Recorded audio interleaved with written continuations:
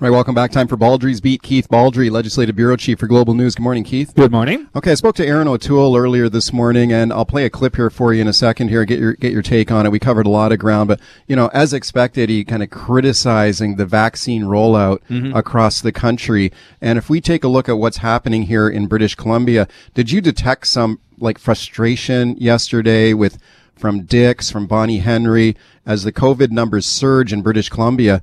They wish they had more vaccine. I've detected frustration from day one from Adrian Dix and Bonnie Henry on the issue of lack of supply of vaccinations. We don't make our own vaccines in BC or in Canada.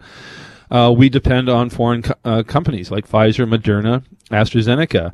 And the issue is the vaccines aren't arriving in Canada in sufficient numbers. And then our allotment is not that great. It's 13.6% of everything that comes in. So the concern now is in the next month, we're going to have 100,000 less Pfizer doses on over the next 4 weeks than we normally would have, because we've been getting 163,000 doses a week of Pfizer. That's been very reliable. That's our workhorse vaccine. They've been dependable. That's going to 138,000 for the contracts Canada signed. Still don't understand why that is. Moderna has been totally unreliable. We expect to get more than 100,000 doses, but they've never lived up to their timeline ever. I mean, we're supposed to get it every second or third Friday. It arrives in smaller amounts, and then it arrives the following week in smaller amounts. And then AstraZeneca just sort of appears when it appears. And so we're supposed to get 138,000 Pfizer this week, more than 100,000 Moderna, and 40,000 AstraZeneca. We're through 1.1 million people getting at least one dose. We have to get to 4.3 million, and that's why there's frustration being expressed, because we're at the mercy of these foreign companies and the federal government. It really is frustrating because it feels like in the race between the virus and the vaccine, the virus seems to be winning right now as the case numbers go up. And I've had people say to me, and I know people have probably said the same thing to you, why don't they run these vaccination clinics 24 hours a day? Why don't they run them on the weekends? And it's because, well, if they had the vaccine, they probably would maybe consider doing that. But we just don't have the doses. Yeah, we're vaccinating. I mean, we keep some back as a reserve for outbreaks and emergency situations, but not a lot. I mean, again, we're trying to get the vaccines in arms as quickly as possible, but it is frustrating that we're getting less vaccines in the next month than we did last month. Yeah, that's troublesome. Here's Dr. Bonnie Henry speaking about this yesterday about the vaccine delays. Have a listen. Yes, it makes us all anxious, particularly on Monday afternoons. If when Pfizer doesn't come in as scheduled, then we just need to postpone clinics.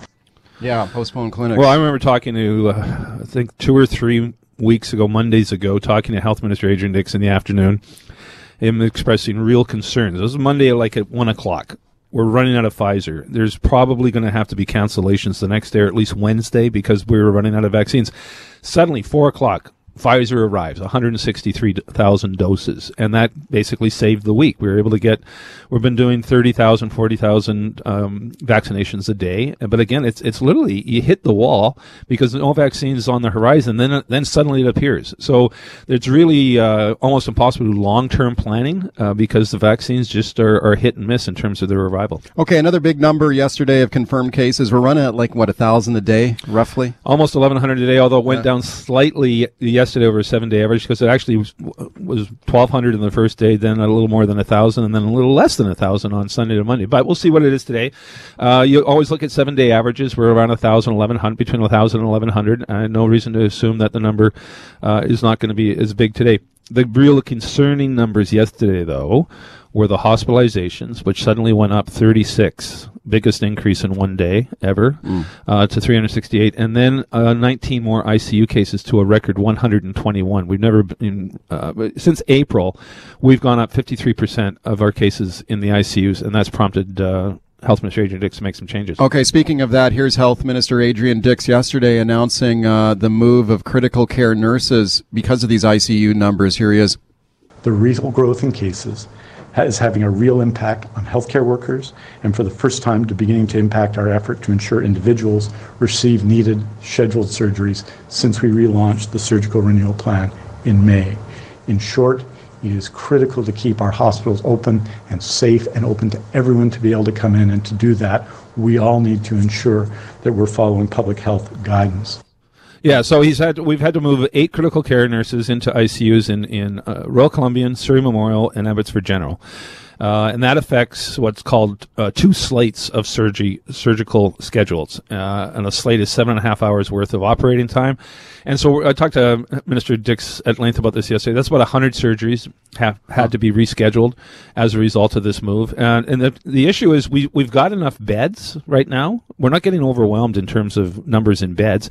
We've got enough incubators. There's only 20% take up on incubators right now. That's not the issue. The issue is human resources and staff who are getting burned out, and critical care in particular. Anybody familiar with an ICU unit, this isn't a 7-hour operation. This is a 24/7 operation where it's one-to-one care in many cases, and they need more staff, and that's why the surgeries were rescheduled in those 3 These hospitals. are elective surgeries that are being canceled? Yes, yeah. not urgent care, but it would primarily a lot of joint replacement surgeries and cataracts are what we're talking about here.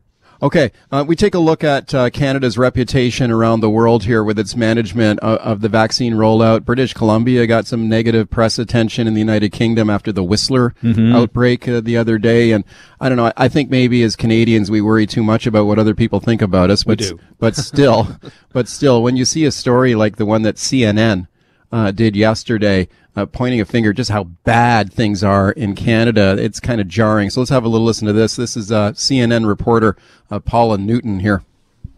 ICUs filled to capacity and beyond, and it's clear, doctors say, Canada's vaccine shortage is now their problem. We went through a period where we were rapidly trying to immunize our healthcare workers, both first and second doses, to all of a sudden, we're not getting the supply that we thought we would. We have nothing. And it went down to, I remember weeks where there was no vaccine. Vaccines change the game of this pandemic. We used to be way ahead of the Americans. We used to look at them and say, wow, look how much better we're doing. Now they're ahead of us. Well, to a point. Keep in mind the number of cases in the United States continues to increase significantly. So they're not out of the woods by any means. Where they are ahead of Canada, though, clearly is on the vaccination rollout because they manufacture their own vaccine. They got this huge plant in Kalamazoo, Michigan. They supply their own vaccine. They're not at the mercy of international companies. I mean, they do have contracts with international companies, but by and large, they can take care of themselves, and that's why they've moved ahead of Canada. In fact, it's the United States and Israel and Britain, I think, are the top 3 in terms of vaccination rates. So, but again, it's not the case where the United States is suddenly in a place of safety. The number of COVID cases continues to escalate down there, and some states and counties are in very, very serious trouble with their own ICU cases. Okay, it was interesting to speak to Erin O'Toole earlier on the show. He was on at 9:30, and I found it interesting to get his reaction to Trudeau putting him, going after him in Trudeau's keynote speech at the Liberal Policy Convention on the weekend, where he just basically ripped O'Toole a new one in this speech. It sounded like a campaign-style speech, everyone always calls it. So I asked O'Toole, are you still kind of bracing for a potential election call here? And here's what he told me. Part of my role as leader is to make sure the party has a plan, has great candidates, has some policy. We're bringing some great policy out over the next couple of weeks and months, and we're going to be ready. I don't think it's a time because we have to get people through COVID first, but part of my job as opposition leader is Mr. Trudeau controls the timeline. I have to be ready. Okay, I think if Trudeau had his way, we would be on the downside of this pandemic, and he'd be gearing up for an election right now. Except the pandemic is in control of things right now. We're not in control of the pandemic, and that's a problem for Trudeau, I think, on a number of fronts. One is the frustration with the vaccination rollout, the lack of vaccines arriving on a timely basis, the surge in COVID numbers, particularly in Ontario, and ICU cases, in particular in Ontario, in vote-rich, riding-rich Ontario and Quebec. That's problematic for Mr. Trudeau. And Erin O'Toole, we heard your interview with him. I think he mentioned he was in the military like 3 or 4 times. Yes, he does like to remind people of that. I think that's going to be a stock and a parcel of his campaign stump speech. But, he sounded reasonable. I think he's going to, but again, the frustration he's going to have is you can't campaign in the traditional sense. Yeah. And this is the frustration for all politicians. We saw it in BC in the fall election. It was a virtual campaign. It's tough to get energy going out there in the electorate. It's tough to, and O'Toole needs energy because he wants to have change. Yeah. And it takes energy to get voters to change. And it's tough to do that in a pandemic that doesn't allow you to campaign. All right, welcome back. Keith Baldrey, Baldrey's Beat, your calls to him. Let's go right to your phone calls here. Sean in North Van. Hey, Sean.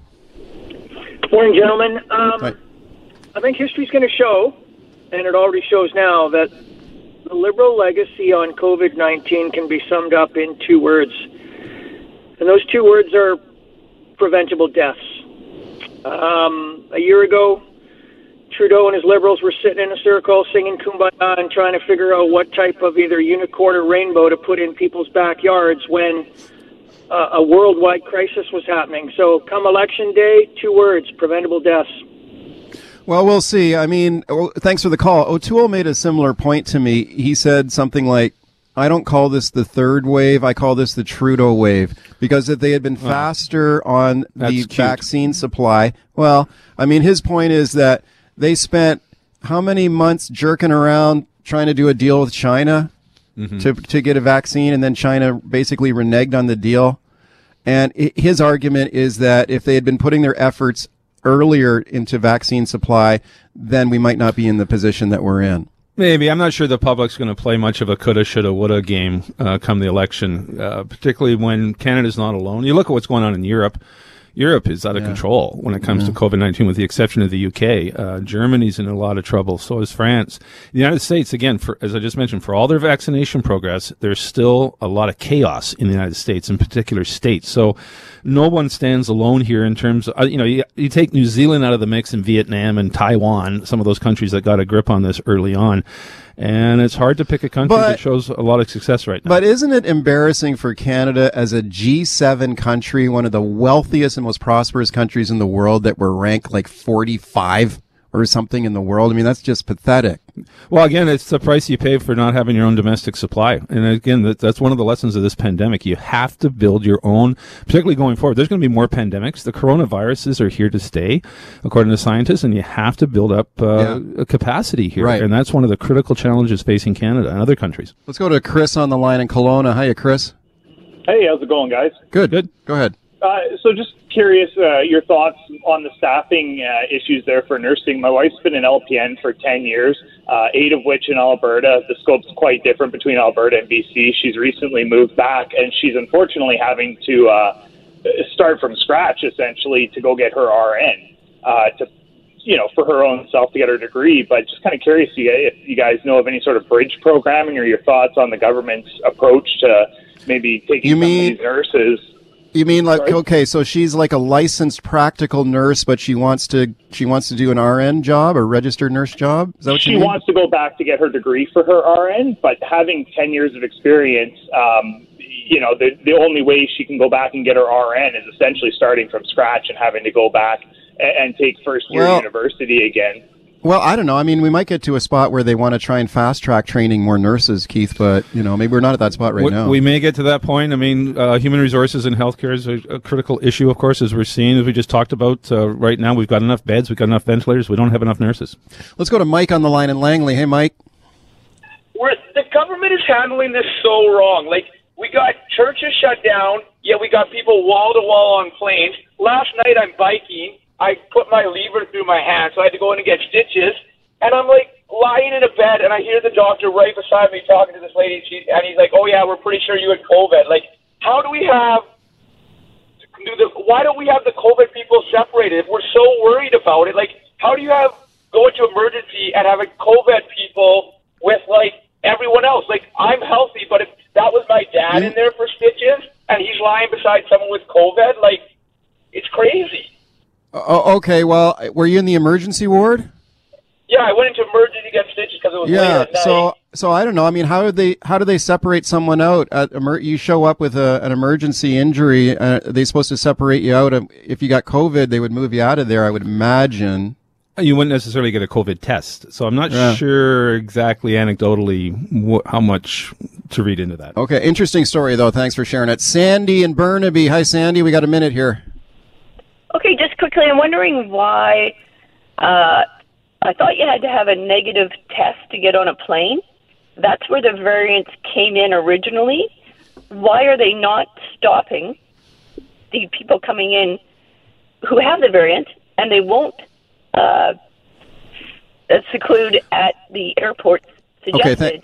Thank you for the call. A great story yesterday about an alarming of the number of people who are coming in and refusing to self-isolate. Yeah, that's unbelievable. Because the fine you pay is something like $3,000, which matches the hotel bill. $3,000 a day. So it's there's a loophole here where the fine is simply not great enough to capture these people, to convince them because the hotel bill is going to be so expensive. So more than 100 people just utterly defying the federal law, and that's concerning. Imagine the jam you have to look a border official in the eye and say, "I'm not going to your damn hotel." I know it's you don't want to mess with border officials, but clearly these people then they just let them go. Yep, and it's been a flaw all along at the airports. Federal government has jurisdiction here. I know the provinces are frustrated with their inability to enforce this. For most of us, crime is something we see on the news. We never think it could happen to us until it does. Loved ones are gone, and for the survivors, the scars will never heal. I'm Nancy Hixt, a senior crime reporter for Global News. And on this season of Crime Beat, I'll take you inside some of the most serious crime stories I've covered. Season 6 of Crime Beat is available now on Spotify, Apple Podcasts, Amazon Music, and all podcast platforms.